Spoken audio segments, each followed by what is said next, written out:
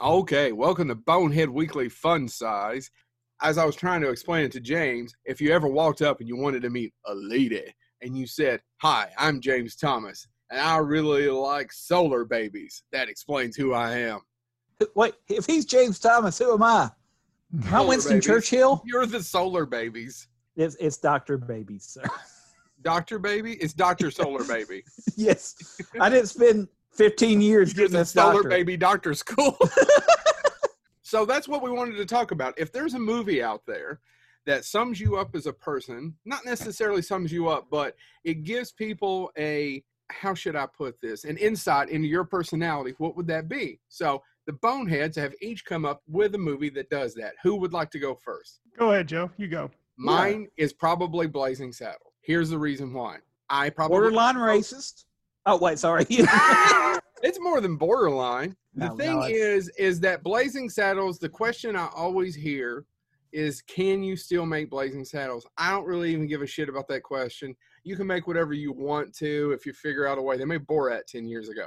The thing is Blazing Saddles is still relevant culturally, still funny, and still holds true. And it's still about a bunch of dumbass white people and being afraid. And that's what the movie's about. And they're stupid. Only it was still timely. So if you think Blazing Saddles is racist or that it's unfunny or it's culturally insensitive, it can be culturally insensitive, then we're probably not going to be able to hang out. All right. James, you want to go? I can go because actually I'm going to do this exactly the way Joe posed it, as if I was going, because oddly enough, when my wife, she didn't marry me before. I mean, we were just... No, she was married to another guy and you took her away. We made sure he's Tell dead. the story, James. I don't want to have to cut all this. So I actually had 3 movies. We were dating, and I have a big collection of movies. I still buy movies on Blu-ray and stuff. We said one. And I picked 3 films off my shelf because she goes, "Which of these should I watch?" And I gave her 3.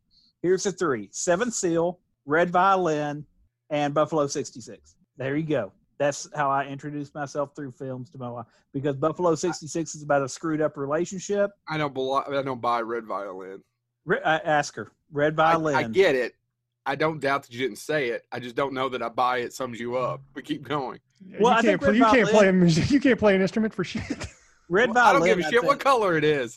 Red Violin, I think, is just a weird movie. I mean, it's got Samuel L. Jackson in it in a supporting role. And at the end of it, I mean, not to give it away, but who the violin ends up going to after you follow everything, it's really sweet.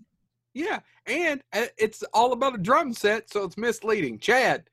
All right, so I was thinking when Joe came up with this topic, I was like, well, I'll pick one of the obvious choices of my movie loves, but I'm just like, no. When I thought about it more, I wanted to pick a movie that is goofy, absurd, and sometimes has a downright bizarre sense of humor. An extremely goofy movie. Yeah, and also much like Also, much like my sanity, pretty much out of print. I'm talking about 1993's Freaked. That's a good one. Alex Winter. Directed by Tom Stern and Alex Winter, who also stars. The movie tells the story of Ricky Coogan, a spoiled former child star who becomes a spokesperson for the evil Everything Except Shoes Corporation. And by the way, if you want to hear about child stars, Google Jackie Coogan sometime. Yeah. Fascinating story. Yeah, and it's a gag in the movie. But he's hired to sell a chemical called Zygrot 27. But anyway, while he's trying to do this, he stumbles upon a sideshow freak show, and he soon becomes a exhibit in the freak show. And it has Mr. T as the bearded lady, Bobcat Goldthwait as a man with a sock puppet for a head, and 2 Rastafarian eyeball security guards. I thought he was going to go with Who Framed Roger Rabbit. Yeah, no, I went with 1993's Freaked.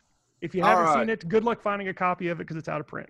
All right, ladies and gentlemen, if you find us attractive, watch those movies. I think that's what this is about. Anyway, it's been Bonehead Weekly Fun Size. We're getting sued by those people that made that movie for their loss of sales. Thank you.